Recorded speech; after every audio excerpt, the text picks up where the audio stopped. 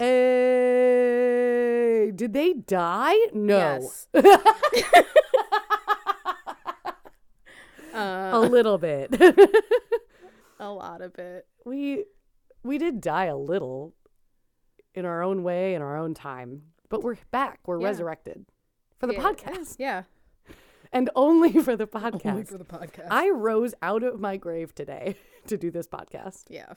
Are you a ghost or are you corporeal at this moment? I feel like I'm a poltergeist at this point. I'm a pure agent of chaos. Right. You're a ghost made strong through hate. Yes. Very Good. true. Good. I love that for you. Thank you. That's all I've ever wanted for you, my friend Emily. Thank you. Well, we're here. We're here. A key. Yeah. Taylor did a whole show. I did. Yes, I did a show, but it was good. It went very well. Emily, you've had many life transitions, mostly one that is taking place next Wednesday. Yep. Counting down. Do you have a countdown on your computer? I don't, and I should. You should. This is the second time on this podcast I will be starting a new job. Oh, yeah. You guys have been with me through the entire life of my current job. Oh, my gosh. It's very weird. That is weird. Gosh. That's and it crazy. Ends next Wednesday, and the new adventure begins. Indeed. New adventures. Where I will be having to take some certifications and fun things. It'll be great. Love that. Yeah. Learning new stuff. Yeah. Getting paid more for hopefully having certifications. Good. Yep. We love that for you. Yeah. We are cheersing from afar because we're in our own little islands, our own little pods. We're still in the same room and everything. Yeah, but I keep up with the tradition that every time Taylor comes over, something changes. Something, and the last 2 times I've been here, a lot has changed. Changes. Like half of the room is different. I've rearranged the living room, and then I moved my desk back out here because, pro tip for those at home playing along that work in stressful jobs or HR, don't keep your desk in your bedroom. Yeah, your bedroom is for rest. Yeah. I understand doing it for a while, but it's also just nice to every once in a while change where your desk is, regardless. Yeah. If you're working from home, change your scenery every couple of months. Absolutely. Good idea. We are drinking martinis. We are. Right now we are drinking martinis. I'm going to chug this, and then... Fabulous. That was my promise to myself. I can't and I won't stop you. Sober until you got here, because it's been... That's good. A week. That's good. I actually would have normally had a beer coming home too, but I didn't. So we both stayed sober. I drank a Sprite. Good for us. Yeah, but now we're drinking the thing that fucks us up the fastest demonstrably. So here we go. We're back in our McBullshit. And Kat very kindly, because I've had a very shitty week. Mm-hmm. I came home yesterday and she was like, "How was your day?" And I kind of just stopped functioning. That's just how you know that the answer isn't good. And so she very kindly got whiskey. It is very kind. It's like caramel Old Smokies whiskey, so it's like the same people that do the moonshine. Oh, the little tiny moonshine jars that we usually drink. Okay, it smells pretty good. Yeah. You know what? This might pair well with this weird thing I got. One sec. Yeah, okay, hold on. Oh. It's called Eggnog. It's made by some people who make a lot of things they call Appalachian Sippin' Cream. And they're just cream-based drinks that are 20% alcohol. And I think they're meant to just be for sipping. But I think we could also put them in another alcohol. This one, I think, tastes like Eggo waffles. So, I mean, they got the fucking Kellogg's brand name on it. So it's an eggnog liqueur, but I think it also tastes like Eggo waffles. I'm scared. I was rightfully scared. Yes, absolutely. I did text Emily being like, "I don't even know what I bought, dude. I don't even know what this is." So, I mean, it smells alcoholic. It smells like a liqueur, like, you know how a cream-based liqueur always smells mostly like the booze that is in it. Yeah. It smells like if you put Bailey's on a waffle. I would do that. I would absolutely fucking do that. Sounds delicious, actually. I would do like a Bailey's whipped cream. That's what I was just going to say. Whip that shit into a whipped cream. Look, it's good. I like it. I don't think it tastes like an Eggo, but I can see the eggnogginess part of it.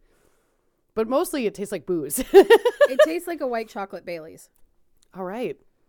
God, we're here. We're back. Ooh. We're back on the saddle. What does Will Graham say? I'm in the saddle. I'm just confused as to which way I'm facing. I think that's us. We are due for a Hannibal rewatch. Yes, we are. In fact, we're always due, and we have not been making good on that for far too long. We have not. Well, which the fuck of us goes first? What episode number is this even? I believe it's 111. I had to look back. One moment, please. I think we left off at 110. Go to our handy dandy Notebook. Discord. Handy dandy Discord server. Reminder that Satan doesn't bottom. Oh, yeah. Satan does not bottom. Taylor goes first. Odds. All right. That's This me. is going to probably be a repeat of the last time we did martinis. Episode 4, you mean? Yeah. Have we not done martinis We in did. between that We at did all? once. We had to, yeah. Yeah, we did it once, and then we were like, that was a bad idea. Was that one called Oops All Gin? Yeah. Yeah. That was like episode like 50. No, it was like 25. It was pretty early, I feel like. And then we haven't since then. Oh my God. Speaking of being back on our bullshit. I mean, man, this one's really quintessential for me. So is mine. Oh, good. It's been sitting in my phone as one of my options for months and months and months. Same for you? Yep. And Got a whole Google Doc. Oh, yeah. And, you know, we were starting back up after a hiatus, and I was like, Yeah. I'm just going to look into this again. And as I looked into it, I was like, fuck Oh, yeah. shit, yeah. So, what do you think this is going to be about based on the fact that it's from me? I just, like, what do you think it's a is involved? 50-50. What's a 50-50 for me? Like, some sort of accident on the side of a mountain where they're stuck. I'll tell you, mountain is right. You got it in one. Or a cave. Yeah, You do love a good cave. I'm a real fan of things that go wrong in the wilderness. Yes. Because we're nowhere people, and I'm never going to go out there. You're so right. It's almost like I know you. It's almost as if we've been doing this for 111 episodes, and I've probably done like 50% of that is mountain shit for me. Yeah. I love it. We're going to the mountain today. Like Everest? the big boy. Oh. Exactly. Oh. We're going to Everest. I had like a 1 in 5. And if I was going to have to start guessing the other big mountains, we were going to get into trouble. Yeah. Mine also has a mountain. Really? Well, there's our connection. We already found it. Yeah. Fuck. So, if you're a climber, you've probably heard of the 7 summits. Yes. That is, I'm not a climber. I am not a climber, but I have watched a lot of documentaries. Completely fair. Where people have tried to hit all 7 summits. Those are like, they're the highest peaks in every quote unquote traditional continent. Yeah. That includes Antarctica. But there is still some, like, there are different versions of the 7 summits depending on what you count as, like, the border between Europe and Asia. It's fluid. Yeah.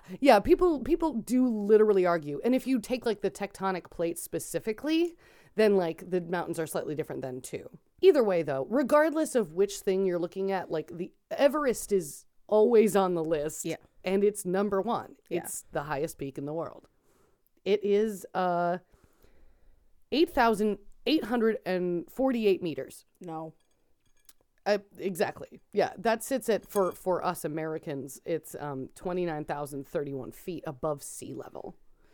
That's real high. It's in fact higher than most people should ever go ever. Yeah. There's no air up there. Really shouldn't. There's no goddamn air There's up no there. air. Don't. Jordan Sparks is out here warning you. Is bad. How am I to breathe with no air? If you're a mountain climber, Everest is like the thing you work toward. Yeah. I'm sure that there are some people who understand their own limits and who think, I'm never doing Everest. No. But some of the crazy motherfuckers. There are absolutely people, usually with money, who are like, I could do that. Absolutely.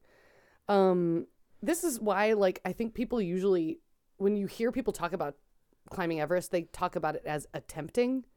Like, they're never like, I'm going to summit Everest. They're like, I'm going to attempt to summit Mount Everest, because you can get all the way there and as close You can to get the to summit that as final possible. base camp. and you will not make it. Nope. For many reasons. Maybe your own health will be an issue. Maybe just the weather, the time of year.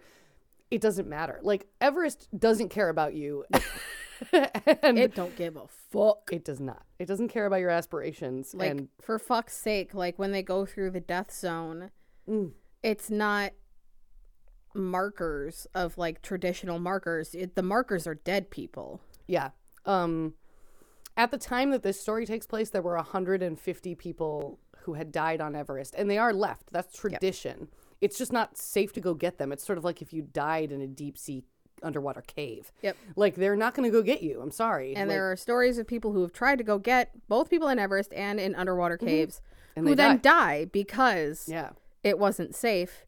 And the bodies are usually in very precarious positions, or if you're in an underwater cave, they're very deep. Exactly. Like, either way, like, it's just not safe. It's not worth it. It's just not happening. So if you die on Everest high enough, if you die on Everest, you die in real life. You die in real life.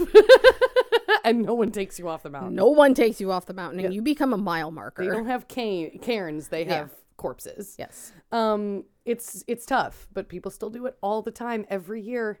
Every year. It's so stupid. So I get very mad.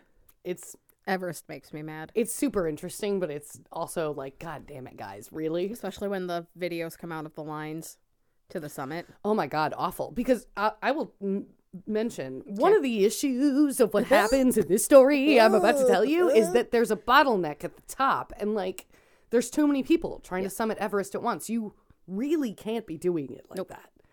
You have to go at your own pace, or you might die. You very well might die.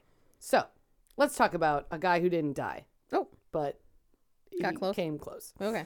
So, it's 1986. Ooh. And, well, Seaborn Beck Weathers. He goes by Beck. He's already 40 years old. Sounds like money name. It's a money name. He is. I mean, he's a pathologist. He's a doctor. Well, I mean, I'm glad he's a doctor. That probably helped, hopefully. Yeah, I mean, he seemed like he had the right mindset. Good. Anyway. He's married. He has 2 children. And he's been sort of hounded. He literally calls it a black dog. That's like this severe bout of depression that hits him every once in a while. And he's been dealing with like a worse version of it since his mid-30s. So for the last few years, he's been having like a pretty hard time. And he finds mountaineering as an escape. He takes a course. He finds he loves it. He explains it as like everything in your life just sort of falls away as you take another step and you grab another handhold. And like, that's all that matters is what you do in the next moment. And so you're not thinking about how you maybe kind of want to kill yourself a little bit. There are safer ways to do that. But some people are lacking in endorphins and serotonin. Same. And yeah, same, exactly. But for some people, apparently, mountaineering gives them that. It's crazy, I know, but he loves it. He started to love mountaineering to the detriment of the rest of his life and his family. Sure. He says, quote, this is a quote from our good friend Beck. "High altitude mountaineering and the recognition it brought me became my hollow obsession when my wife, Peach," yes, her name is Peach, "warned that this cold passion of mine was destroying the center of my life and that I was systematically betraying the love and loyalty of my family. I listened, but I did not hear her." Peach so this woman's going on. Yeah.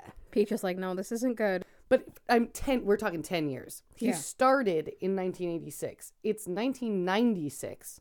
He's 49, going on 50 years old. Is he part of... Because there were a couple big disasters on Everest. Yes. One of those happened in the 90s. Yeah, I guess we'll see, huh? Oh, God. So it's 1996. He's 49.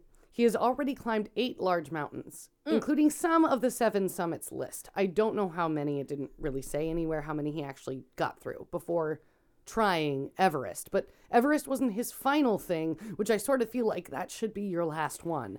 But it wasn't. There are worse ones. In some ways, yes. There's more dangerous climbs. Yeah. But Everest is just the most popular. As far as weather and elevation goes, you're not going to have it harder. Yeah. In fact, like, I think there's the way the Wikipedia mentioned it, like it listed the people on this same expedition with Beck when he decides to go finally in May of 1996. And it all listed whether or not they had any 8,000 meter experience or not. Oh, no. And so like basically it means like, yeah, have you ever been to the height of 8,000 meters above sea level? Beck had not by that point. Several people on the expedition had not. It doesn't necessarily mean you won't be able to acclimatize and figure it out, but having that experience is good for someone attempting Everest because you're going almost 1,000 more meters above that. Anywho's it's, Taylor, I don't like that. This was supposed to be like fun. I know. Yeah, I don't remember hearing about that part where it's supposed to be fun. So, there are two different expedition teams that are set to attempt the summit of Everest from two different approaches. You sort of end up in the same spot once you get close to the summit, but you can come at it from two different ways. There's the north face and the south face. And so Mountain Madness is an expedition team, and they are approaching from the north. There's one side that starts in Tibet and has its own base camp, and then there's one side that starts in Nepal and has its own base camp. Now, the people we're following more are the adventure consultants. So we've got the Mountain Madness and the adventure consultants. We've got the jocks and the nerds is in my mind what's happening. Shirts and no shirts. Yep. Yeah, exactly. Shirts and skins. So our good friend Beck, he's on the adventure consultants. They're taking the southern route. So they start at Southern Base Camp, which is actually on a glacier. And then there are 4 camps between base camp and the summit. Okay. Both expeditions consist of 3 types of people: guides, Sherpas, and clients. Our survivor, Beck Weathers, he's a client. He paid to be there to be sort of led up the mountain. He knows what he's doing, but he still needs a guide, somebody who's been there before. And the Sherpas don't get paid enough. Don't get paid enough. Don't get enough They've recognition. done this climb. Absolutely. So many fucking times. If for anybody who isn't aware, the difference between a guide and a Sherpa is usually from the area. They know this mountain in particular, and they've been up there a lot. Hundreds of times. Yeah. Guides might be big mountaineering people. They might own a company that's all about sending people up to the highest summits in the world. But Everest is still a beast, and the Sherpas know Everest best. Yep. In fact, this is a fun fact.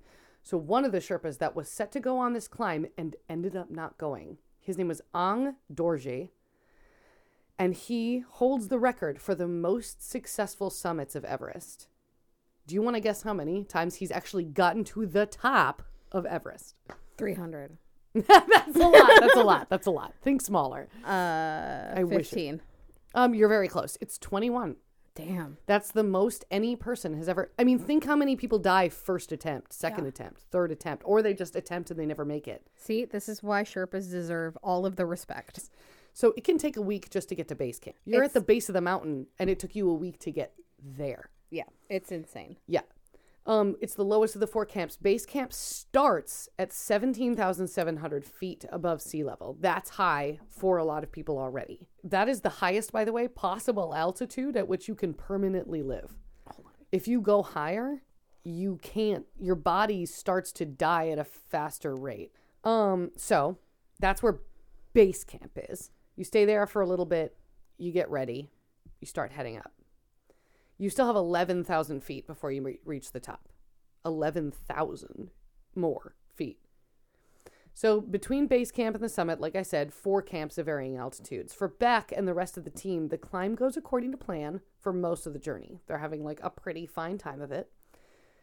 He and the others are well aware that things are only going to get harder and more dangerous the farther they go. Like that's what Everest is. That's what mountain climbing is. The higher you go, the harder it is. The more you have to watch your own body's responses to things. You have to know yourself. Oh, yeah. Know what you're capable of. Know, like, how well trained your body is. And then also, like, they have canned oxygen. They're not taking risks. Like, most people go up with canned oxygen now. As they should. Because you can get hypoxia pretty easy. Ugh. No, thank you. Yes. So by May 9th, Beck and the team make it to Camp 4, which is also called High Camp. I usually just call it that from now on. And that's the highest camp that there is before the summit. High camp lives at about 26,000 feet. The summit is 29,028 feet. So they've got about 3,000 feet to go. What is plane cruising altitude? Like Good 20,000 feet? I always heard, 30,000 feet, I feel 30,000, yeah. Yeah. Just to try and put it into some context. For anyone who's like me with like, I think of it like the tsunami waves and like the big rogue waves where it's like, I can't. Once you get into. Fathom. Right. That's why I keep putting it in feet too, because meters is like. No. I don't fucking know what's going on with meters, y'all. America. We use standard measurements. Sorry. Now. So they're at Camp 4, High Camp. And this is located, you mentioned the death zone earlier. This is located in the death zone. Yeah. Which basically just means that like if you are going to die on Everest, this is where you'll die, between Camp 4 and the summit. Yeah. It's the most dangerous elevation-wise and weather-wise. It's unpredictable and it's hard on your body.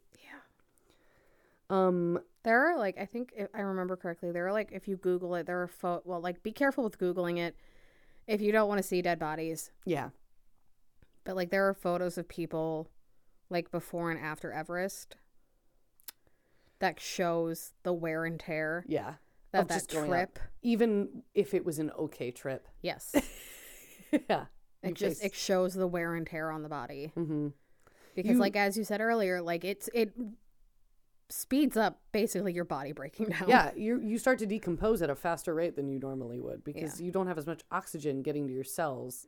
Again, this camp's located in the death zone. One of the reasons why it's actually called the death zone, not just like scariness and bad for your bodiness, it's like there is a thing called acclimatizing that you can do as a mountain climber where you basically it involves just getting used to the environment and readjusting your body and the way you use it to the level that you're at. And there is no acclimatizing to the death zone. You cannot force your body to get better at living there. You're not supposed to be there. Like they're very strict on like how long you can be there. Yeah. If you like attempt and then you don't make it, like you have maybe one more shot. Yep. Otherwise you got to go. You have to go down. Like you can spend like one night there. Yeah. Maybe two. Yeah, no one is supposed to stay long term there. No. Not even fucking close. Nope. So they make it there mid-afternoon on May 9th.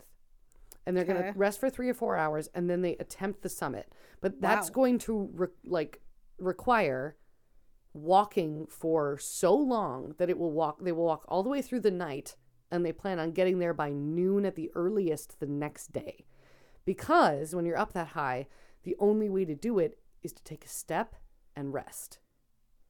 Take a step and rest.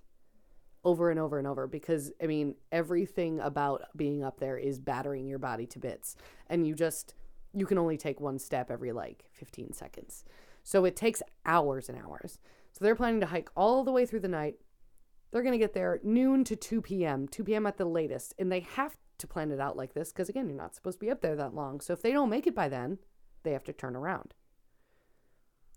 I think there's something like there was a statistic of like 50% of people who attempt this do not summit. Even if they live, like nothing really wrong happens, they just don't summit. They can't make it. They don't make it in time. The weather's too bad, whatever. Which like I think is okay. Yeah. You've made it much farther. Oh my God, you made it so high. Than I ever would. I give props to the people who just try. Yeah.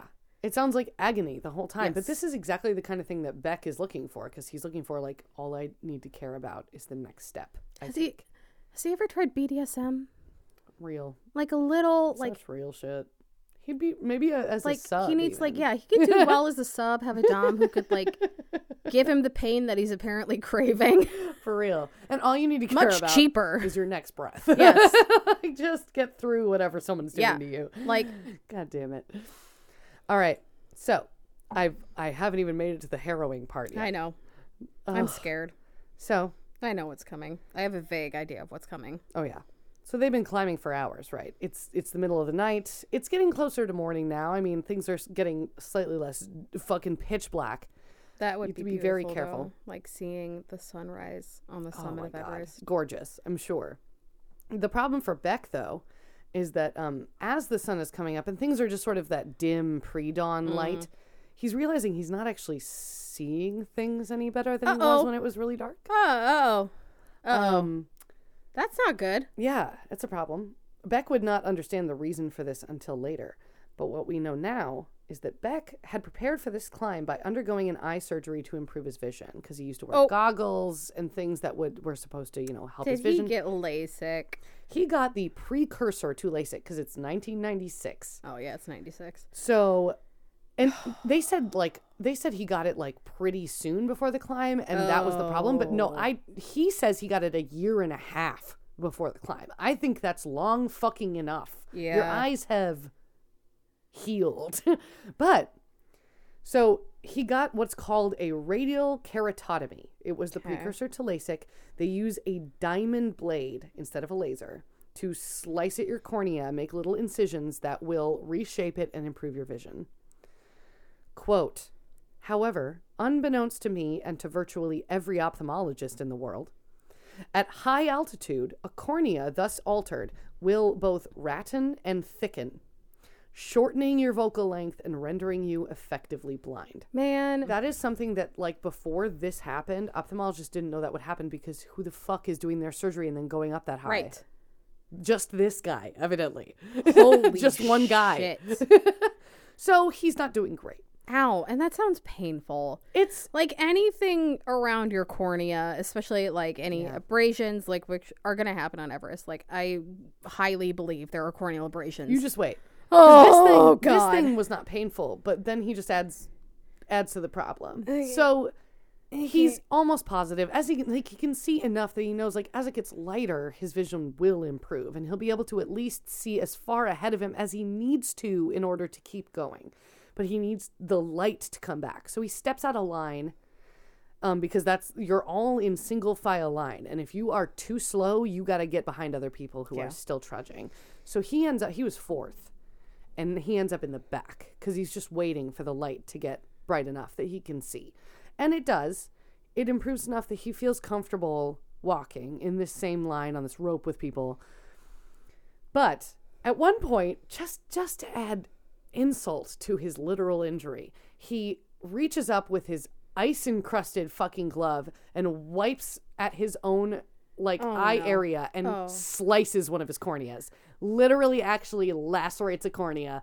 So now he's got blurry vision in one eye and only okay vision in the other. Oh, ow. And that hurts. That fucking hurts. If you slice your cornea, you know immediately. Yeah. Because your eye doesn't want to open. Your cornea, it heals fast. Yes, it does. Unless it gets infected.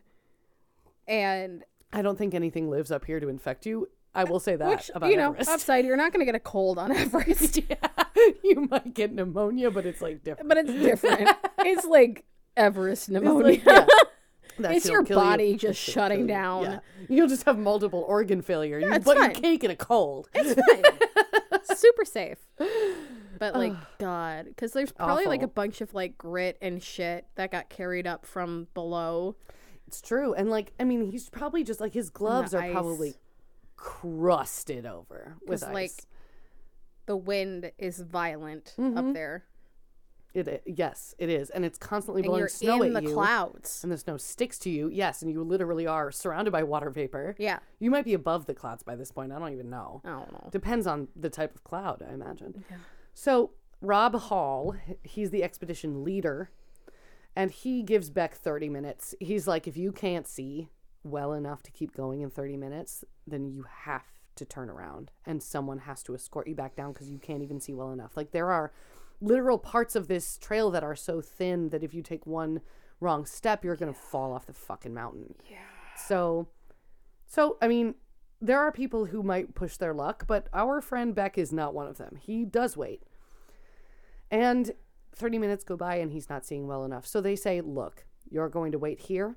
Some of us are going to summit, and then we're going to come back down and we're going to find you, and we'll all head back to camp. And even though there are some people who summited earlier, they come down, they say, hey, we have room for you.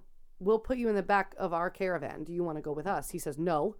If I don't wait for Rob, he'll either think that he might think I died. Like, I fell off the mountain. So, like, I need to wait for him here so he knows that I'm here. And he waits 3 hours, 4 hours, 5 hours. It's 5 p.m. and they were supposed to summit at noon. And Rob doesn't come back. What our poor guy Beck does not know is that Rob Hall made it to the summit with a few other people, one of whom was too exhausted to continue after making it up there, and he decided to wait with them. And while they were waiting, he succumbed to the cold and he died. He froze on the side of the mountain. So he was never coming back. Eventually, Beck sort of realizes, like, if I don't go down the mountain, I'm going to be stuck in the dark again. Yeah. Where I can't see. So he waits long enough, and then some people start coming down near him. Some of them are from his own expedition, and some of them are from Mountain Madness. He actually knows one of them from having been on a separate climbing hike, like with him before, at a separate mountain. Just kind of funny. It's a small group of people. Yes, it is. It's probably only a couple hundred people who do this shit on a regular basis. So he meets up with them. This includes a woman named Yasuko, who is a 46-year-old woman. They're both up there to be doing this. Like, you gotta be old enough that you've trained for long enough, but you gotta be young enough that you're not gonna die just from being old going up there. So Yasuko is the oldest woman to attempt this on this expedition. And she's coming down with a few other men, and they say, Beck, you gotta come back with us. But Beck is not doing well by this point. He's been in the cold for 5 hours. And not moving. Yes, exactly. He's been sitting or standing. His body is numb. Yeah. He has been doing the canned oxygen thing. He could be worse off. But the cold itself he said it was like a medicine on his brain. It was making him dumb, slow. It made him hallucinate people when they weren't there. So he was not doing well. Yasuko's doing even worse because she made it farther and then had to come back down. So the two of them are the liabilities, and the other ones sort of help them down as far as they can. And then when they're almost back, they're within a quarter mile of Camp 4, High Camp, and a blizzard hits. This storm, they would learn later, was known to the people who headed these expeditions. They knew that winds would pick up on May 9th and a storm would hit on May 11th. And it's fucking May 11th and a storm hits as people are headed down from summiting. Just an FYI, this is the 1996 disaster on Everest. They call it a disaster. Like, more people die in this one incident than have died in the 75 years before that. And then they don't even top that until 2014. This is a bad year. Well, I guessed right. Yes, you did. You sure did. I don't know what that says about me. I'm scared of you and I'm proud of you. Yeah, thanks. So, they're stuck in a blizzard and it's very sudden. They're so close to camp, but they can't see the fucking hand in front of their face. One of the other climbers with Beck would describe it as being lost in a bottle of milk. Like, it's that white. Beck says they all instinctively huddled together, but they all quickly lost their sense of direction. Yep. Like, how do you know what way you're facing as you were looking for each other, turning around to see, and then you suddenly don't know what way you were facing? Neil Beetleman is one of the people along with him who stopped and helped him along. He senses, like, they're all sort of huddled together and they're moving as one, trying to find the correct direction to go. And Neil Beetleman is the one who senses something wrong. And they stop. He says, nope, there's something wrong here. We're not moving forward anymore. And what they realized later, when they sort of look at maps and see what happened, they were within 25 feet from a drop-off. Oh. And if they had gone, like Beck believes, if they had even a few more paces further on, they would have slid down the mountain. The group decides then that some of them are going to hunker down, and then they're going to send their strongest climbers back. It's like 4 guys who decide to go. So the idea being, obviously, like, you're going to go off in a direction, and if you find camp, you will come back for us, or you'll send people back for us. And then if they didn't find it, well, everyone was going to die anyway. So this is the best thing they have. The strongest guys included that one guy, Neil, who stopped them from falling off, a dude named Mike, and a dude named Clev. Thanks. They did make it back to camp, these Sweet. 3 dudes. But only just. They are like crawling, hands and knees, dragging their own bodies when they finally see blue tents. Oh. And they make it to camp, and the only person fit to go and look is a Russian guy named Anatoly. Oh, hi, Anatoly. And this is a quote from Beck. Anatoly did what no one else could or would do. He went out into that storm 3 times. Holy shit. Yeah. Searching for first Scott Fisher, who froze to death on the mountain about 1,200 feet above the South Col, which is the path, I believe, on the south side. Scott Fisher was the head of the Mountain Madness. So both heads died of both expeditions. Both of them died on the mountain. Pretty shitty. Anatoly twice was driven back to the camp by the wind and cold. The 3rd time, he located our little huddle by the face and brought in each of the 3 Fisher climbers, Tim, Charlotte, and Sandy. So those were the people with Scott Fisher. Those are the Mountain Madness people. He brought them in, and he left Yasuko and me behind. So times Beck is left for dead counter. We're going to throw that up on the board. Okay. That's 1. All right. Times Beck is left for dead. 1. Okay, I'm just gonna start a little... Yeah, just do a little tally for me. Okay. Anatoly had to make choices. Like, this is what happens. The most brutal choice you could make. Yes. But he took one look at both Beck and Yasuko, and he determined they wouldn't make it. Yeah. And he could get everybody killed by trying to drag back 2 people who cannot move on their own. Yeah. So he made the very difficult decision. He saved 3 other people's lives. So, like, I mean, Beck ain't even mad. It's like, that's just the decision you have to make in this situation. That's fair. Yeah. Honestly, that's fair. But unfortunately, this does leave Beck and Yasuko. They huddled together in the snow. The wind whips around them. I mean, they say this storm, it was 100 below. In some places, it was 100-mile-an-hour winds.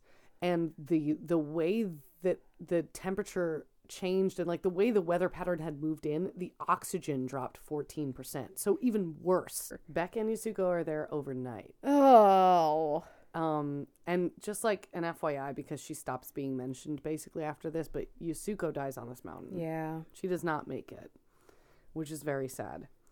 So by morning, the storm lifts. And by some miracle, at this point though, Beck and Yasuko are both still alive. Like, barely. Fucking barely. Apparently, there's a man, people sled out to look for them, and a man does find them. Somebody from high camp. Conditions on the mountain are improved, but they're still dangerous, so when he gets there, he's really got to think about his options here. And, like, they pick up Yasuko, and they have to brush a sheet of ice from her face. Like, neither of their faces were covered during this. They couldn't cover their own faces. That's how bad off they were. They were unconscious, basically. Beck's hand was exposed and his face. And her face looks like, they always say it looks like porcelain, which means that you froze in the skin on your face and it's dead. So she was not good. Beck looked similar. So this man, I think his last name was Hutchinson, he also makes the choice, like, it doesn't matter if these 2 live another hour or whatever, like, they're not going to make it down from the mountain. I'm going to add another. Yeah. Okay. So times Beck was left for dead counter 2. Okay.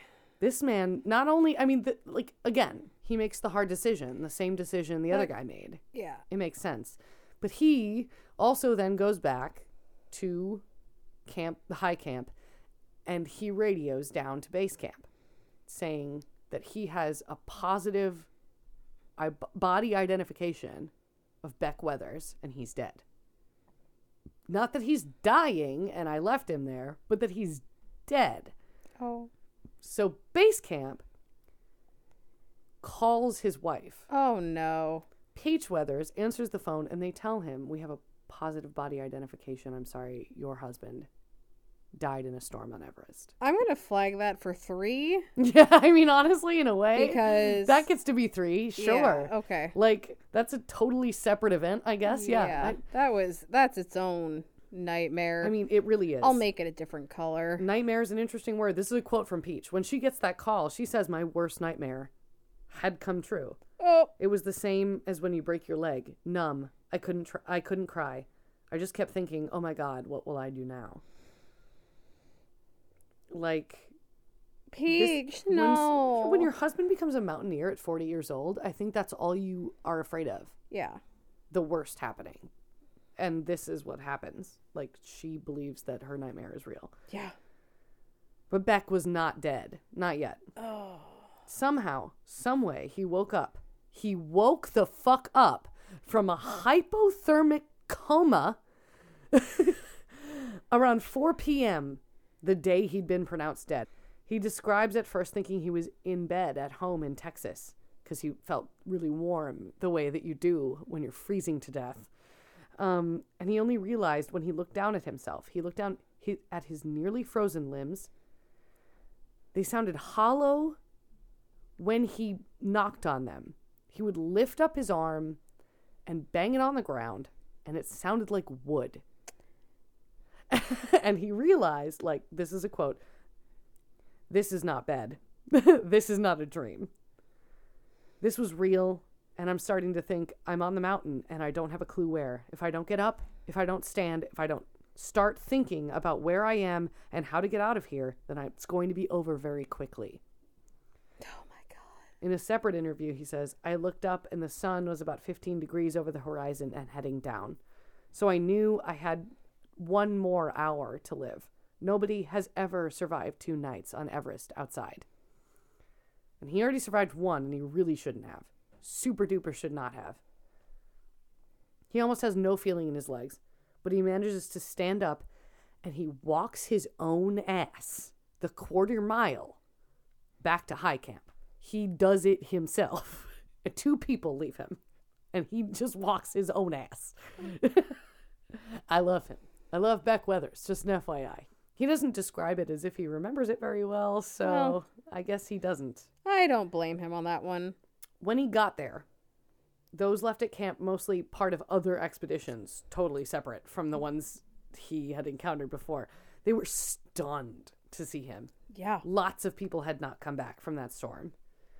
They radioed base camp. They told them, like, "You'll never fucking guess who just walked into camp." And base camp said, "This, unfortunately, doesn't change anything. That man is going to die. There's no way."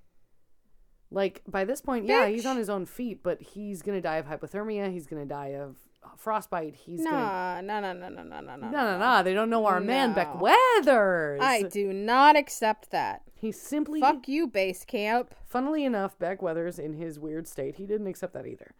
But good. So, like, I mean, they do try to help him. They give him oxygen. They try to warm him. They do what they can, but eventually they put him in a tent.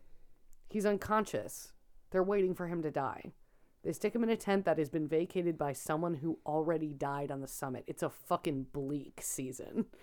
So they let it go. They go to bed.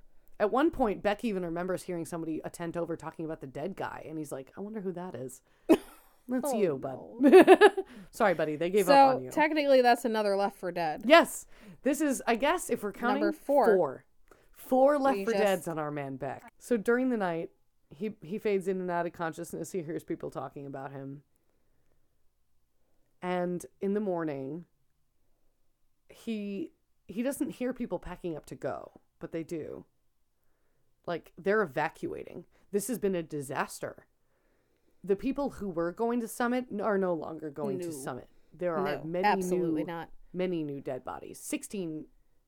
I think it was 15 people die. Yeah. Total in this. It's 16 in 2014. Good.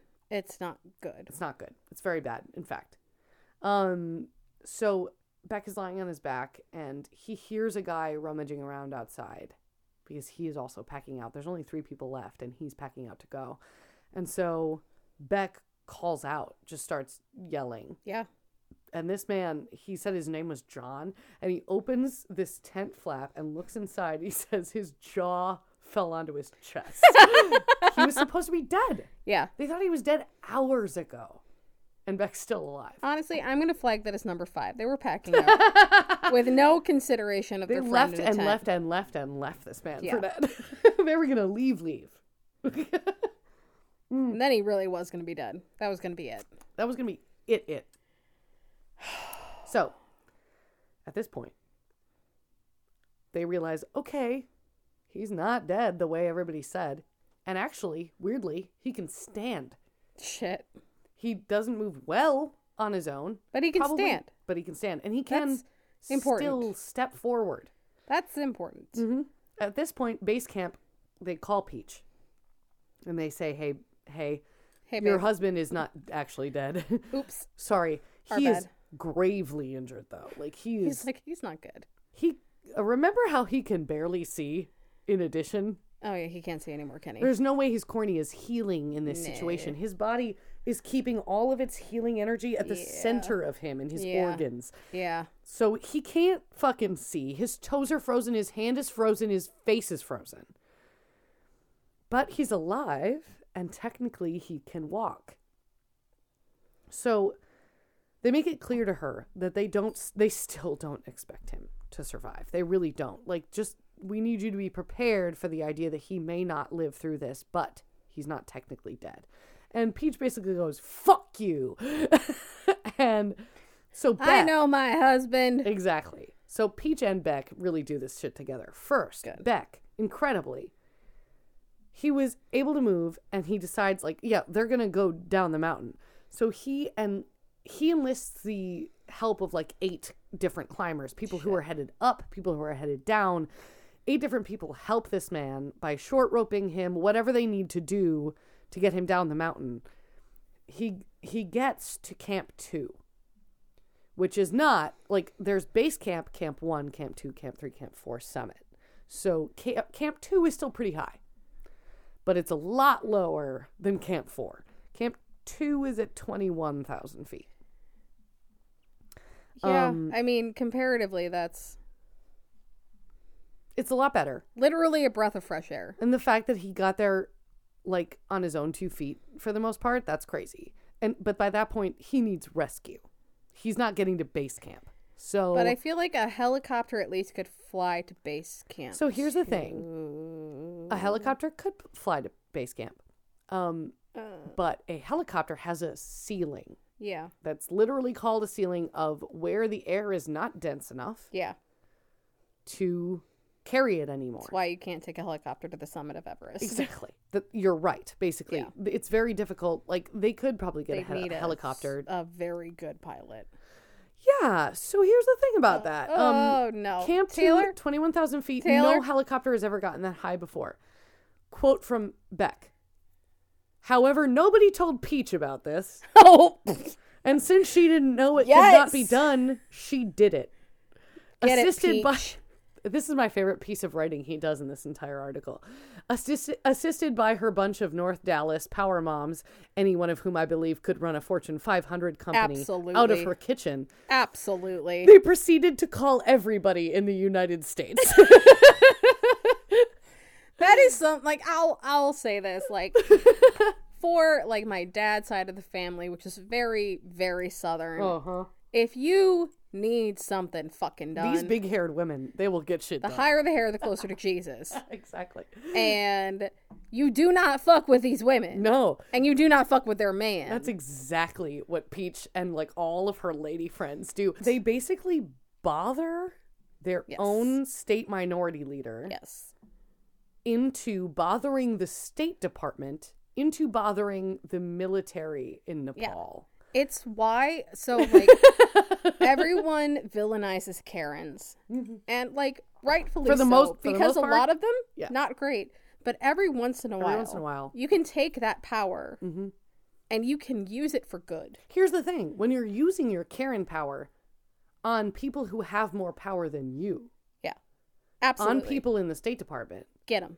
yeah, that's Fucking when, get 'em. you got to turn That's around. who I want at my back. I don't want a Yes. middle-aged white dude. No.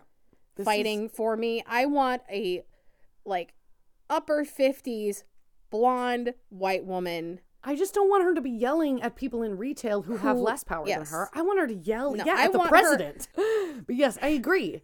I think that Peach truly took her Karen-ness and she put it on the people in charge. You can do good things with your Karen-ness. So, they get on the horn. They get on several horns. They get on 100,000 horns. And they find, like, maybe the bravest pilot who's ever lived. And he's a member of the Nepalese army. There's always one. Oh, yeah. And he just goes, I will save this man. Good. And he flies a helicopter higher than any medvac has ever been. Holy shit. Like, I don't know if it's higher than any helicopter, because obviously there's different types of helicopters that can do different things. But that medvac is the highest medvac that has ever occurred at 21,000 feet above sea level. Holy shit. And they get Beck out of there. Good. And eventually, like, really, he doesn't, like, know how bad he is until he's back home in Texas. He knows what frostbite is like. He had frostbite on the tips of his fingers from other things he's done. And there was a lot of swelling and, like, redness and pain.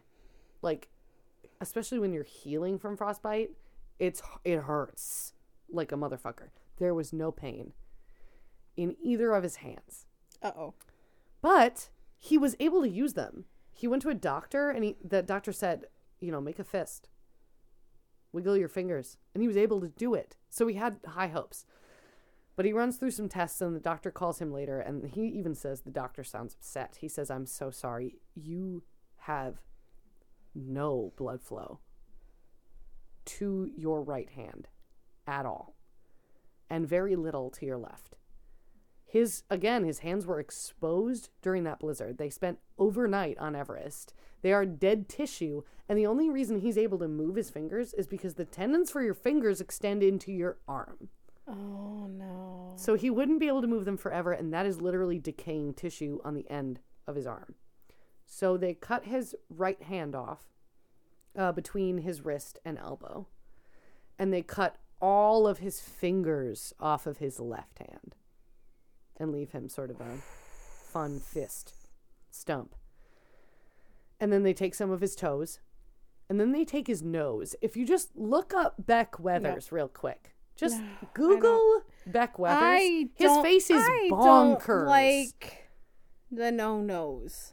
Yeah, his face. Hold on. They reconstruct his nose the best they can in 1996, and overall he says he's happy with it, which makes me happy. Beck Weathers. Immediately after if you see a person with black patches all over his face. Oh, there he is. Yep. Oh. His nose is black. Yeah. That's because the tissue's dead. Also, like, his upper lip, part of his cheek. His eyes don't look great. Yeah. I mean, it's all trouble. But he heals for the most part. But there are those parts of him, because they're black, that means they've been getting no blood flow. They are dead, and they're necrotic, and they gotta go. They do that thing where they grow a nose on his forehead. Ew. They, like, take tissue from his forehead, they grow a nose, and then they bend it down to his new nose looks good. It looks okay. Like, it's fine. It looks nose-like enough. He's also, and he's not unhappy with it. He just like, he's a doctor, so he thinks this is like a medical marvel. Yeah. That he's able to. He looks good. So I will say this. Peach, who had been unhappy with Beck before this event, like, they had a rough time in their marriage because he was not paying attention to anything going on. She told him that she would give him a year. She would stay with him while he recovered, but she was not going to stay with him forever out of pity.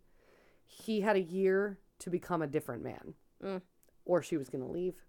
And he basically decided, like, I'm going to take all of that feeling that I have for climbing, all of that drive and determination, and I'm going to put it into my family. Interesting. So, another crossover. He took the trauma and transformed it into something productive. Okay. He literally uses the word metamorphosis. He became a different man because, I think, like, that's what survival does to a lot of people, though, right? Like, that makes sense in some ways. Like, when you survive a really harrowing event, the black dog of depression might still be with you, but you can look at it and be like, fuck you, I've survived way worse than this. And I'm going to appreciate the fuck out of every moment I still have. Yeah. So remember that. Remember that. I will. Thank you. I absolutely will. So this is a quote from Beck. Yes, please. People ask me whether I'd do it again. The answer is, even if I knew exactly everything that was going to happen to me on Mount Everest, I would do it again. That day on the mountain, I traded my hands for my family and for my future. It is a bargain I readily accept. Beck obviously no longer climbs, but he found a way to fly an airplane without hands. So he does do that. And otherwise he spends a lot of time with his kids and now his grandkids. Good. And Peach is still with him. Good. So that is the story of Beck All Weathers, a man left for dead 4 separate times. 5. And that's the guy who survived the Everest disaster of 1996. Jesus. A bad time. There are many survivors. There are 2 separate movies called Everest. Jake Gyllenhaal was in one of them. Yes, that one was the more recent one, I think. Yeah. And then there's one that was earlier. They're both about the story of Beck and many other people who died or did not die on the mountain. There was also an IMAX movie about Everest. I went and saw it as a child and I did too. I got vertigo. Me too. Yeah. That was... Okay, is this the same one where I'm thinking, like, before they go on Everest, they talk about climbers, and then there's, like, a guy who sort of rappels down. Yeah. In a circle. Yeah. I got sick. I thought I was going to die. Uh-huh. I legit thought I was going to die. I was, like, 11 or 12. Milwaukee. Yep. Yep. That's where the IMAX At the IMAX. was. And, what if we were in the same theater? Emily. I genuinely thought I was dying. But yeah, okay, that's wild. That's wild. It's wild. It's a good story. I'm sorry it took so long. We had fun, though. I hope we had fun. Mostly we didn't. It's a good story, though. I'm excited to hear yours. Thanks, Shall Beck. we? Harped noise? We should. Do you want a harp noise? No, I want you to do it. I just wanted to breathe into it. Oh, okay.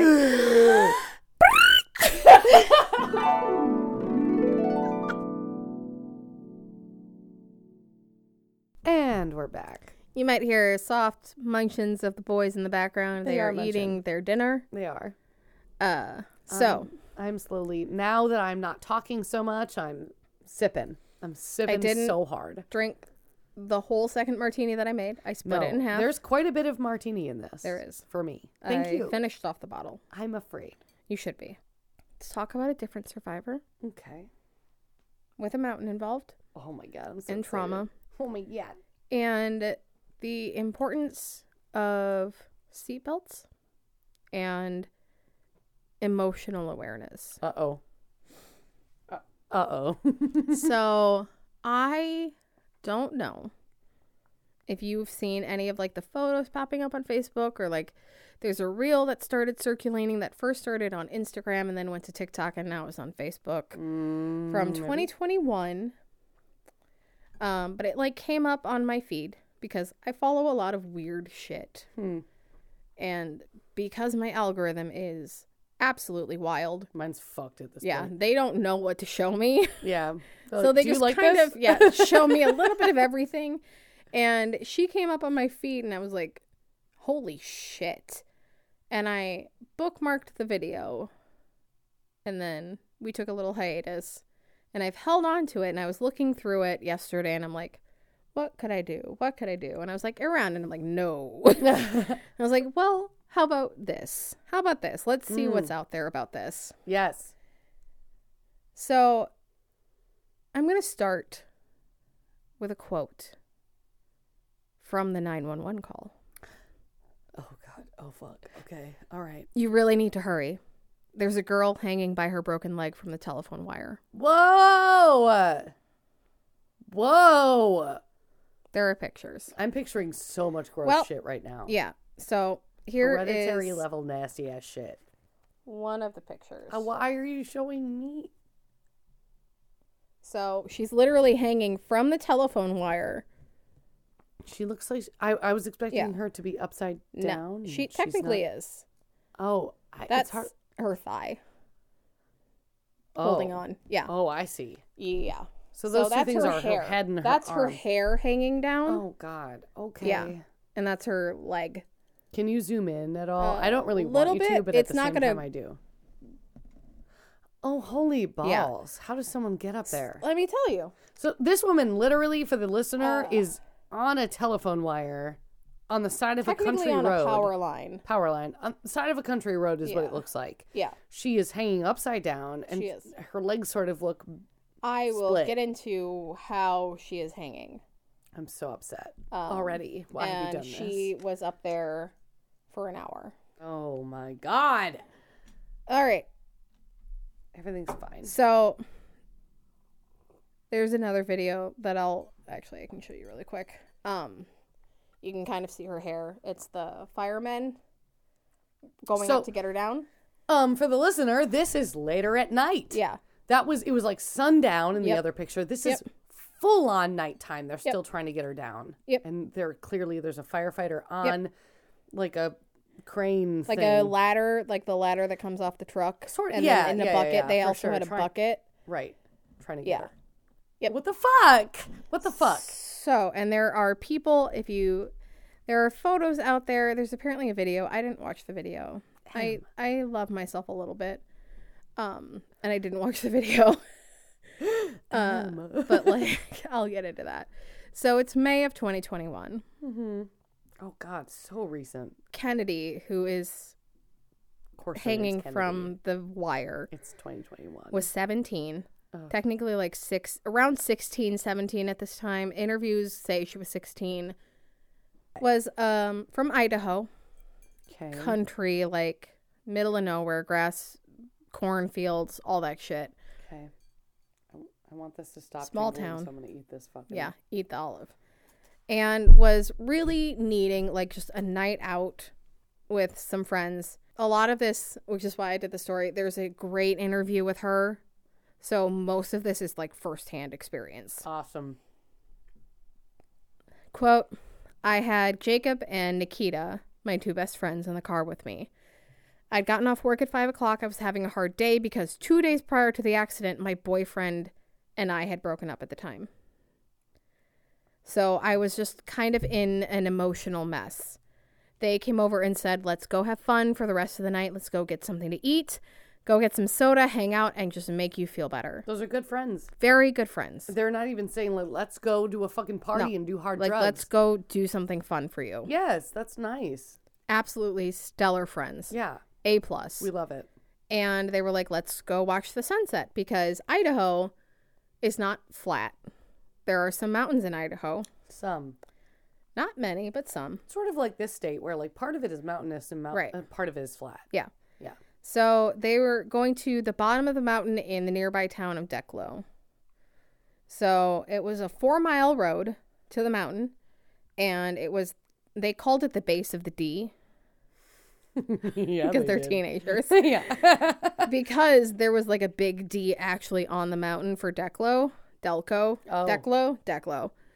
And they drove up like right under the base of the D and parked. Nice. And they were up there. She started like crying. They were talking through it. They were being just really supportive. She said they were validating me, just listening and being really good friends. Yes. So okay. like stellar human beings. Stellar. Absolutely. Absolutely beautiful. Jacob's mom called letting him know he needed to be home by 9. It was like 8:30. They're like, Damn, 9? Okay. 17 and your I curfew know. is 9? Uh-huh. Shit. All right, Idaho. Right. They still wanted to hang out. So they like got the okay from Jacob's mom. They're like, can we come over and like cook? Like, That can we just sounds hang out nice. at your house? Yeah. And she was like, hell yeah. So they're like, Cool, Mom. let's go pick up Jacob's car because they parked it at Kennedy's house because Kennedy like always drove everywhere apparently. Some people just like it. Some people like It's to me. drive. I'm the opposite. I would absolutely will drive. This is why we're friends. I would let you drive me 1000% of the time. anywhere. I have. You're right. I have. Like, if my car's the one that works and it's fine, like, then I will do it. But I love being driven around like a little bitch. So they were like just going through it. There was apparently, she tells this like little story of like how there's like a couch on the top under that like the D, And she like, they were like, do you like the Hollywood sign? Is there just I like guess a white so. D sitting on I it? think so. So like there was a couch sitting up there and they're like, hit it with your car. And she's like, I don't know. And then she like did it once and it like kind of dented the license plate. She's like, I can never do that again. Yeah, she just nudged She it. like freaked out.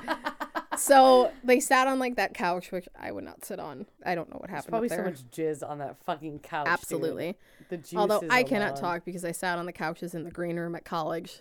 So I mean, like we all sat on college Yes. couches. We've sat on jizz 100%. Yes. Yeah. So they were like, you know what? It's fine. We're just going to go back to Kennedy's house, pick up Jacob's car, go get the supplies. They were going to make crepes. Oh, whoa. Yeah. These cultured Fucking ass yes. Idaho teens. I support it. We love it. Absolutely. They're like, we're going to go pick up the ingredients and then we're going to go to Jacob's house and just like hang out. Lovely. She was like supposed to be staying home that night because like her dad has been sick. He apparently had been diagnosed with cancer a few years earlier and like her mom was out of town. So she's like, can you just like stay home with your dad? And like, she was like, I'm really emotional and I'm a mess and I don't want to be home. So just for that time, because she's been dealing with this for a number of years, yes, I can understand. And like they checked on him. Good. Like she stayed in touch and like checked on him. And started driving. She like says, I pulled myself together and then I just can't remember what happened, but I busted back out into tears. I just started crying. My speedometer did not work in my car, but I wasn't going fast because I wasn't going to drive fast while I was crying. Well, so I was just driving and bawling. I mean, I can understand. Yeah. I know you're 16, bringing this up 17. because it's about to be bad. But you're also, you've had your license for Yes. maybe a year. Yeah.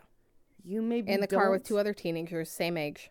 You maybe don't have the knowledge, the awareness. That if you're bawling, you need to pull over. Yes. And also just like the awareness of how fast you're actually going, especially if the speedometer in your car. She had an app. Good Lord. I There's mean, an I know app there's for an that. app for that shit, but There's like an app for that. still, And it are you was- looking at it in your crying state? No. No. You're guessing how fast you're going. Yeah. So, and because it was back roads, it's Idaho, it's farm country. Ain't no fucking cops out there. No. It's faster than you think, I'm sure.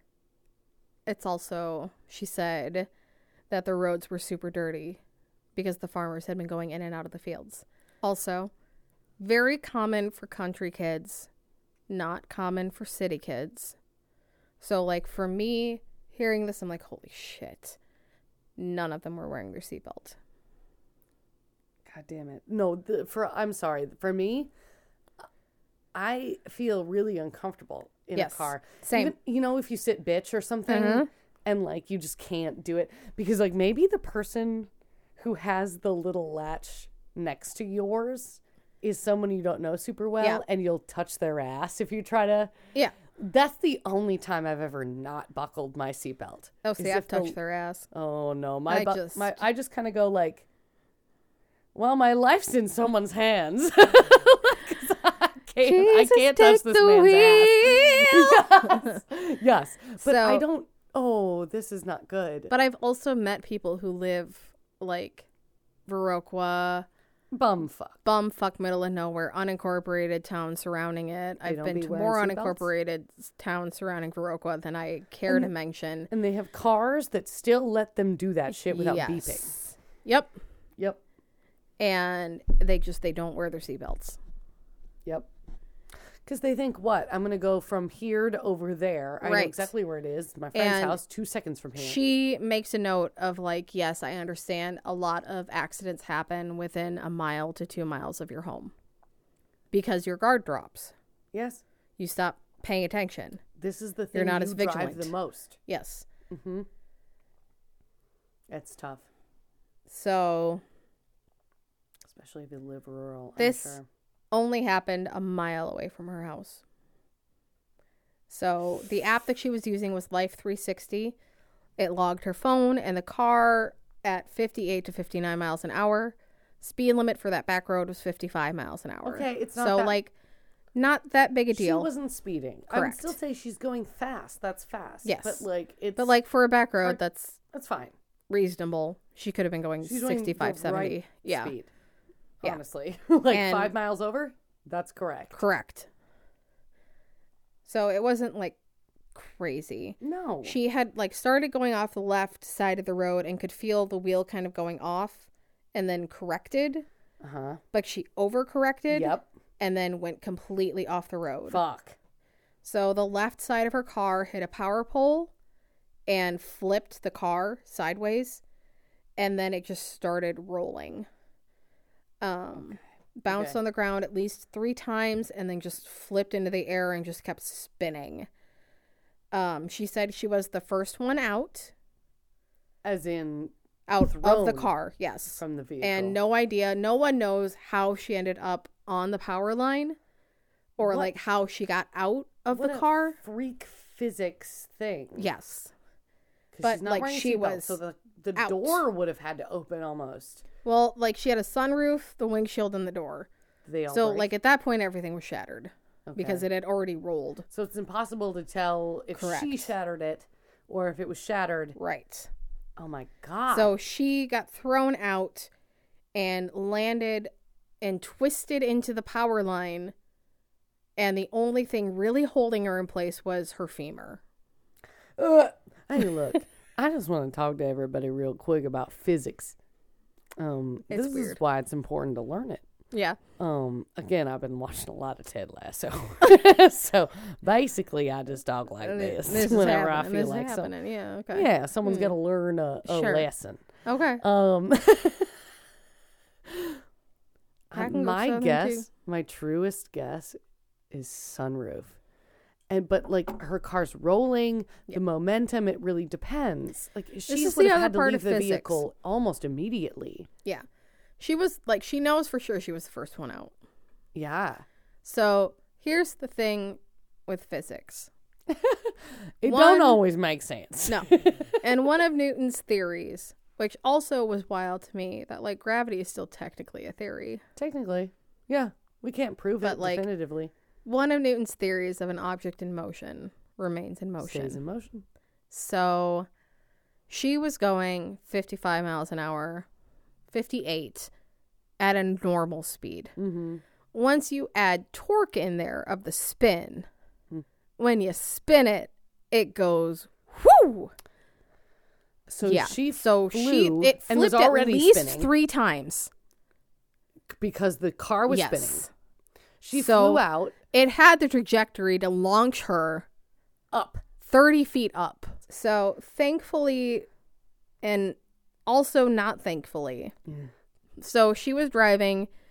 Her friend Nakia was in the front seat, and then Jacob was in the back seat.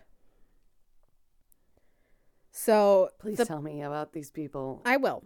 So the God. power line she'd hit had also, like, one of the poles had been hit by her car. Right. And thankfully it stayed upright. That is, Like, the car did what it's supposed to do, which is Yes. crumple. Yes. Yeah. And the power line did what it was supposed to do. Which is And stay upright. Good. So it kept the tension between the 2 poles. And, like, she remembers the car flipping, but she doesn't remember actually getting ejected. And the next thing that she remembers is basically coming to tangled up in the lines. It has to be so fast. And so the top line, from what she was told, had the electricity running through it. Okay. The bottom line did not. And a lot of times with like the poles that you see have a lot of wires running through it. And sometimes they'll have like a telephone line, and then they'll have the actual power line at the top. And then they have like guy wires. And I thought it was supposed to be like guide wires, but they like the spelling of it was GUY. And I'm They're like, literally guy wires. I don't I always thought it was understand. guide wires too. no, Oh my god. I was that I think is where my brain broke. And I'm like, I'm learning I this in this can't. moment, Emily. I can't. My So- husband's probably like, yeah, you dumb piece of shit. Like, it's not guide wires. So, like, and then they've got, like, the extra wires, and, like, none of the lines are insulated. Wow, okay. Because at the height that they are, and because of the voltage, the air is usually, like, insulating the lines. So they Like, simply the don't kinetic need energy insulation. around the lines insulates it with the air. And she basically it's up so high it can't hurt anyone, and it already functions the way we need it, so we're not going to insulate it. Right. Okay. So, like, there was the current running through it, and it was mentioned in the interview, and she didn't really talk about it, but, like, there was some burning that she experienced. I bet.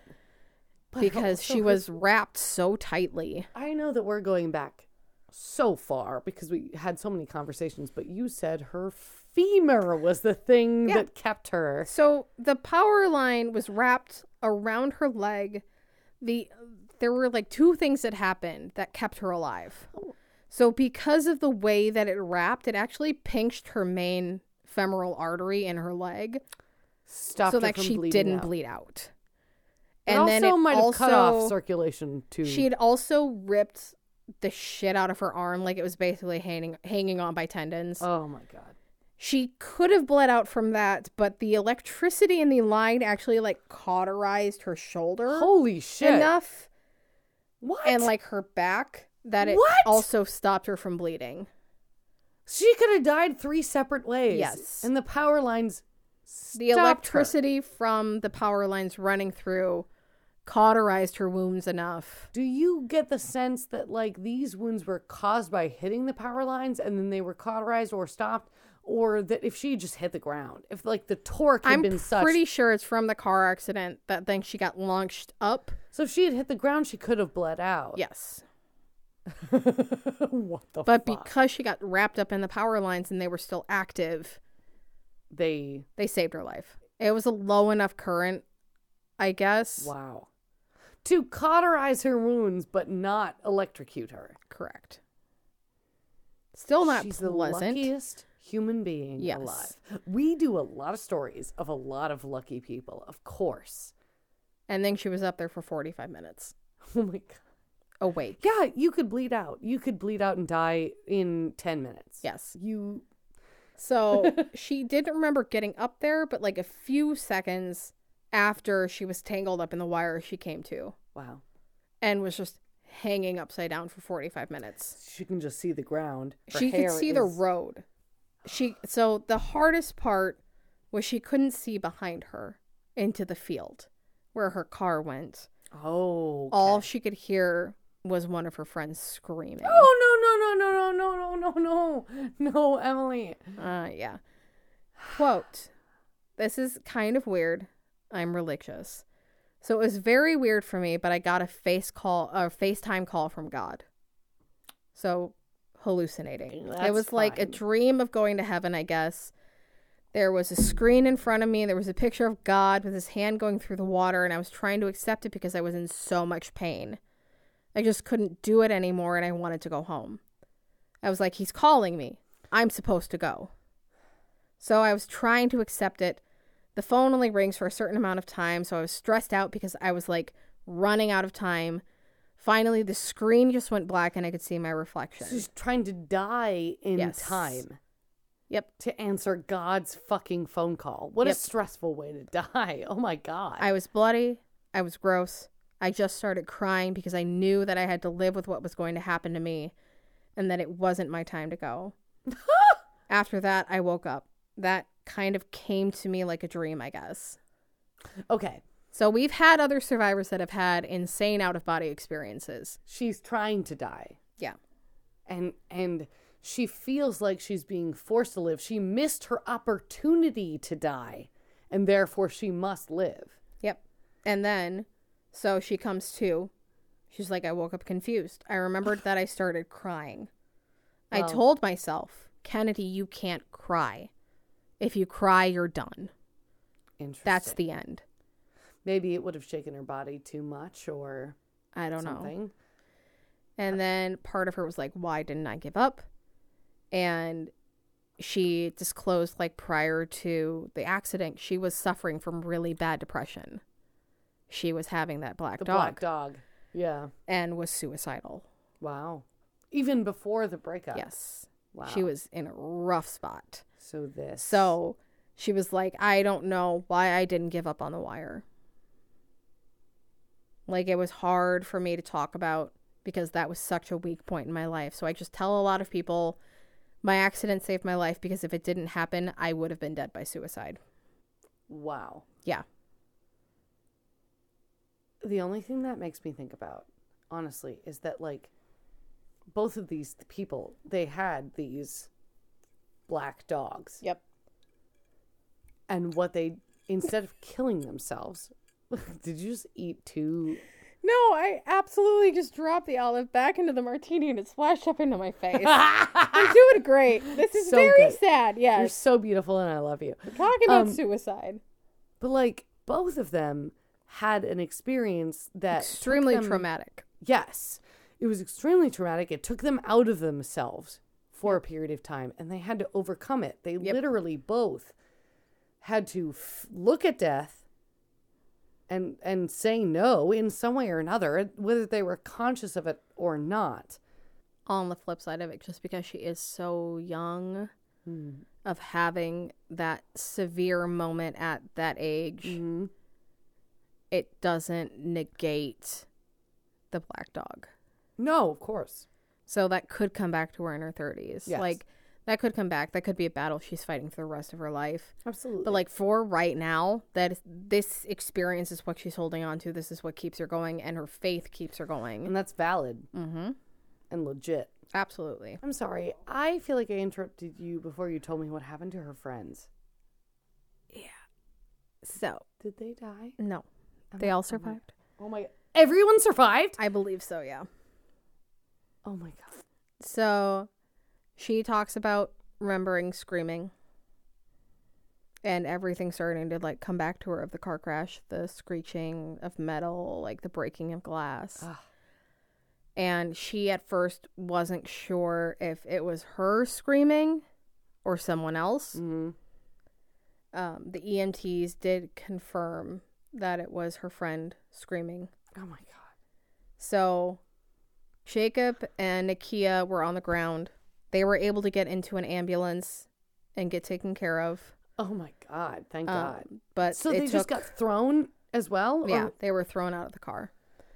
So it took them 45 minutes to get her down because they also had to coordinate with the power company to get the electricity turned off. Yes.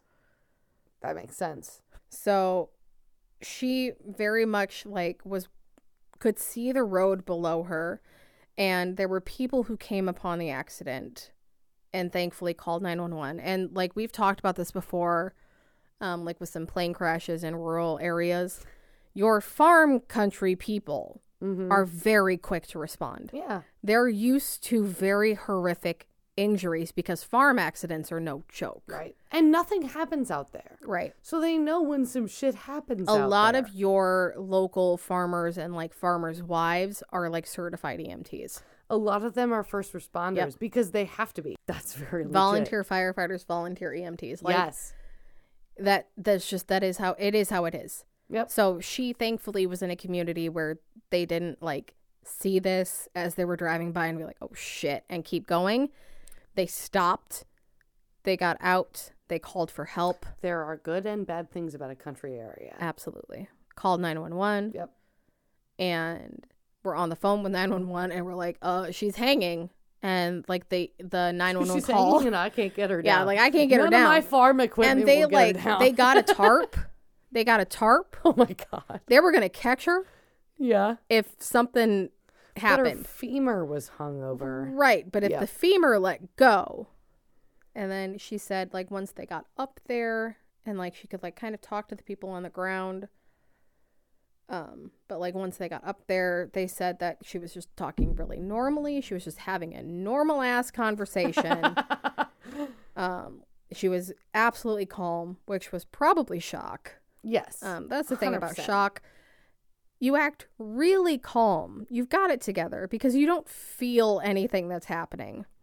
They ended up like putting a tourniquet on her leg because they knew as soon as they removed her from the wire, that was all hell was going to break loose. Yeah. So they got the tourniquet on, and at that point she passed out because a tourniquet done right is extremely painful.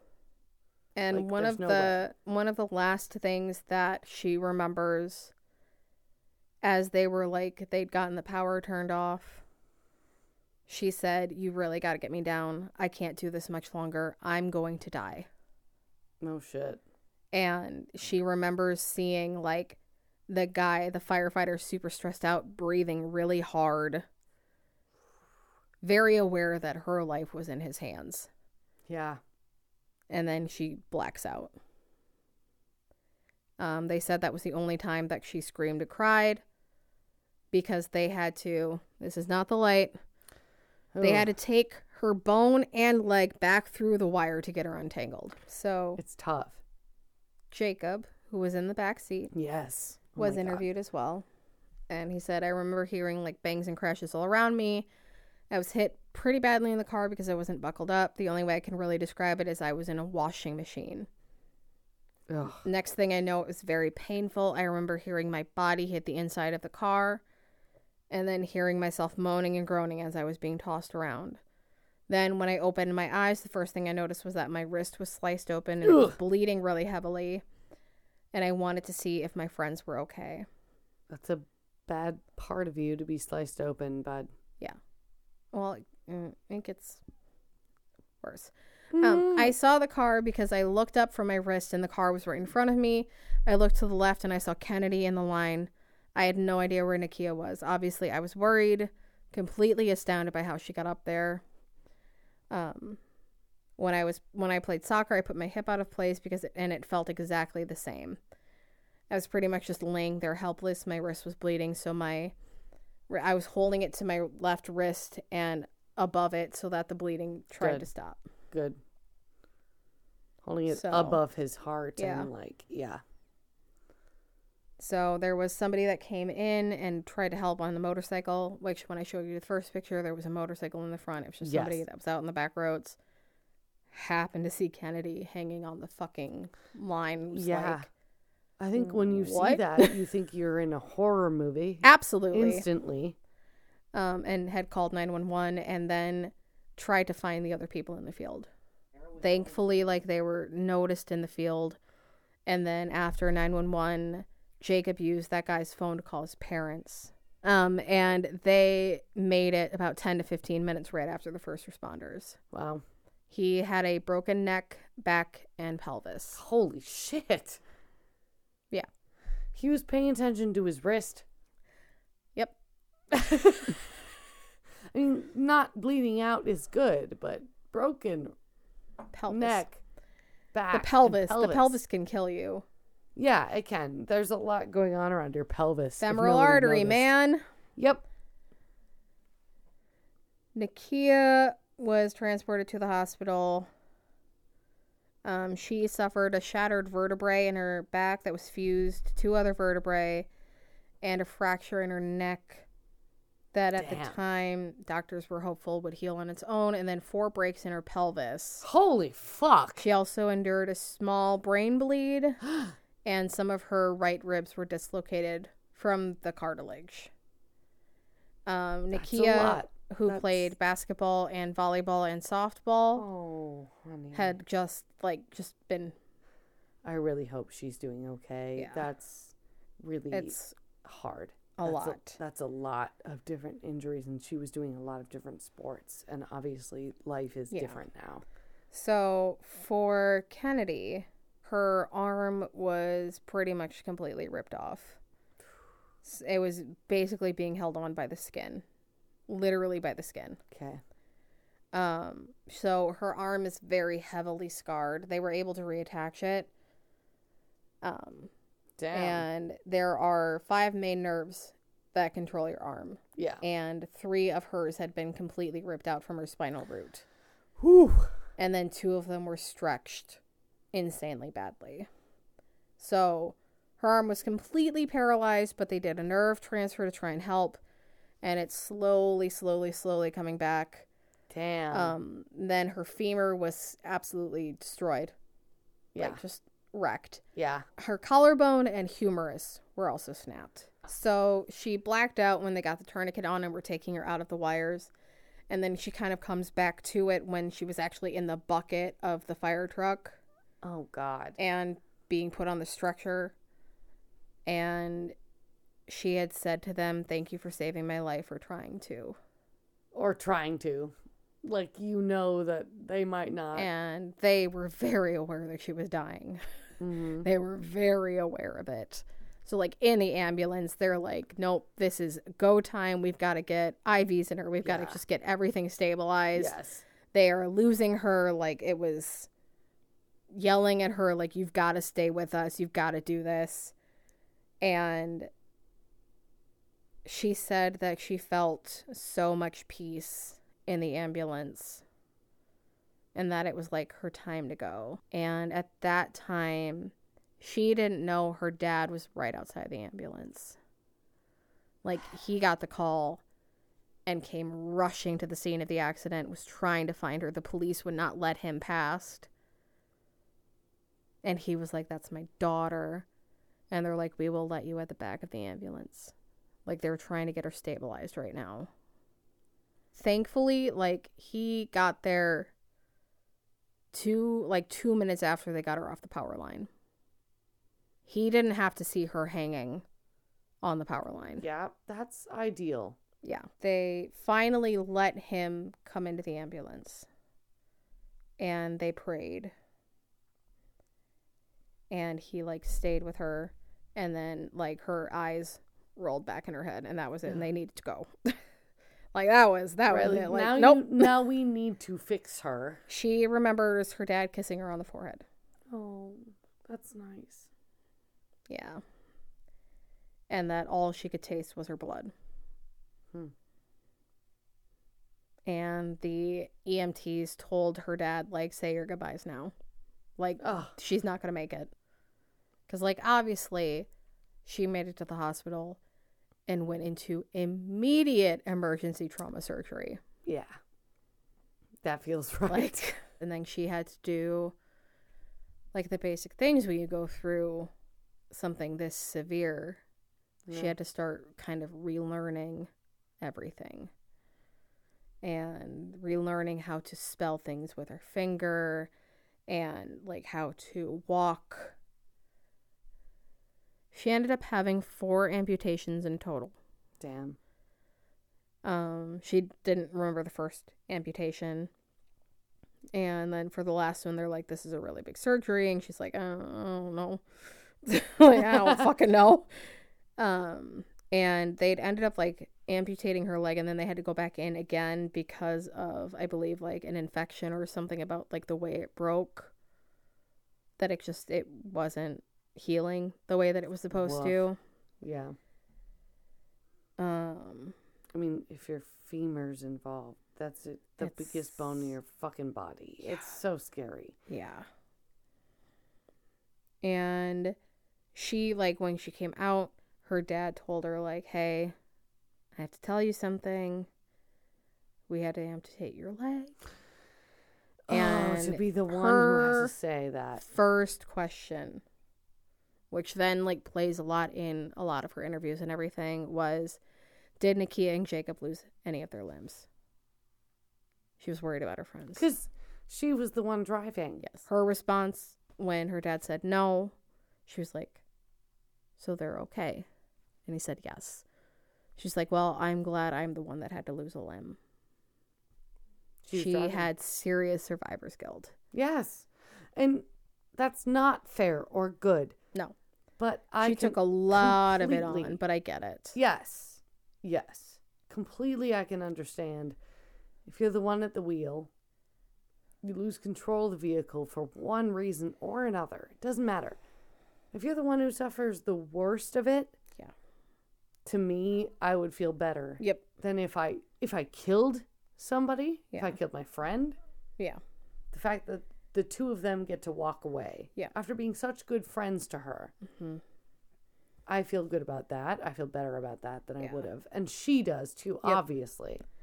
And she had this moment of like, oh my God, I'm never going to be able to play soccer again. Oh. And then she was like, nope, it's okay. There's nothing I can do about it. And the next day, the physical therapist came in and was like, we're going to do 10 squats today. Damn. Which, if you've ever had major surgery, physical therapy, they are ruthless. They are. They have to be. They're such assholes. They are. Fucking Christ. But the shitty thing about it is they'd get the job done. Have to. Yep. If they let you lay there, you can die from that. Mm-hmm. That means that they have to force you. Mm-hmm. If they have to, especially young people, like you were, they had to force you up. Yep. Because you can get a blood clot. It doesn't matter. Crazy Anything shit can happen to you. She, in that moment, was like, yeah, I can do this. I can do this. So, she did. She was scared, but she did it. And didn't look down at her amputated leg and just started doing squats. And then after, like, she sat back down, she finally kind of got a look at the stump and, like, was shocked at how short it was. Because they'd originally thought, like, she thought it was, like, below the knee or at least, like, at the knee. And it's, like, mid-thigh. Damn. They had to go very high. Damn. To help with her arm. But, that's like, cool. And then she was, like, in a wheelchair, and she hated being in a wheelchair. So as soon as she could get a prosthetic leg, she did. And then had to learn the hardships of having a prosthetic leg and the pain that goes with having a prosthetic leg. Yep, that's hard. And having to stand differently and shift her weight on her hips. And you can't stand the same way that you normally would when you have a prosthetic leg. Right. She also has started telling her story and really focuses on something that, you know, we in our friend group are very good at, of escapism of trauma through humor. Oh my God, yeah. She makes a lot of videos that she finds funny to keep it light. Good. I mean, yeah. Get through things how they have to get through them. She's not in college right now, which is fair. She Completely. went through a huge life event. This was last year. Yeah. So she has started driving again. Holy shit. She only drives really during the day. Good for her. There was one time where she was almost in a car accident. Like, someone, like, kind of veered close to her. And it started the full PTSD response. Of course. And she said at that point, a lot of things that hadn't come back about the crash started to come back to her. That's when she remembered. Yep. So unfortunate. She doesn't drive really at night. Good call. Good call. But she wanted to start driving again. Like, she wanted to not be afraid of it. But she's very specific on when she drives. Yeah. I'm proud of her, honestly. Kennedy. Thank you all, by the way, for coming back to us. Hey, we're here. We're here. We still really enjoy making this podcast. Sometimes we just get busy and things are hard. Sometimes we have to resurrect from the dead. Yeah. That we appreciate you just clawing your way out of the ground with us. And we're there to pull you out of the ground. We will. Every weird time. Stories and bad jokes. Always weird stories. 100% of the time, bad jokes. Please join us again. We will be back. Of course we'll be back. We're here. We are still friends, no matter what the fuck weird bullshit is going on outside and inside. No matter how hard we try. No matter how hard we try. And that means that you should stick with us. Mm-hmm. And we appreciate you no matter what. But also, that means that you should never, ever forget your can of... I'm just going to stick with the standard of can of water. Can of water? Hydration is important. And Hydration is vitally important, Emily. Emily. Yes. I love you. I love you too. It's so cute. My God. Oh my God. It's gross how we have to continue this podcast even though we know that about each other. After like 6 years. Bye. Bye.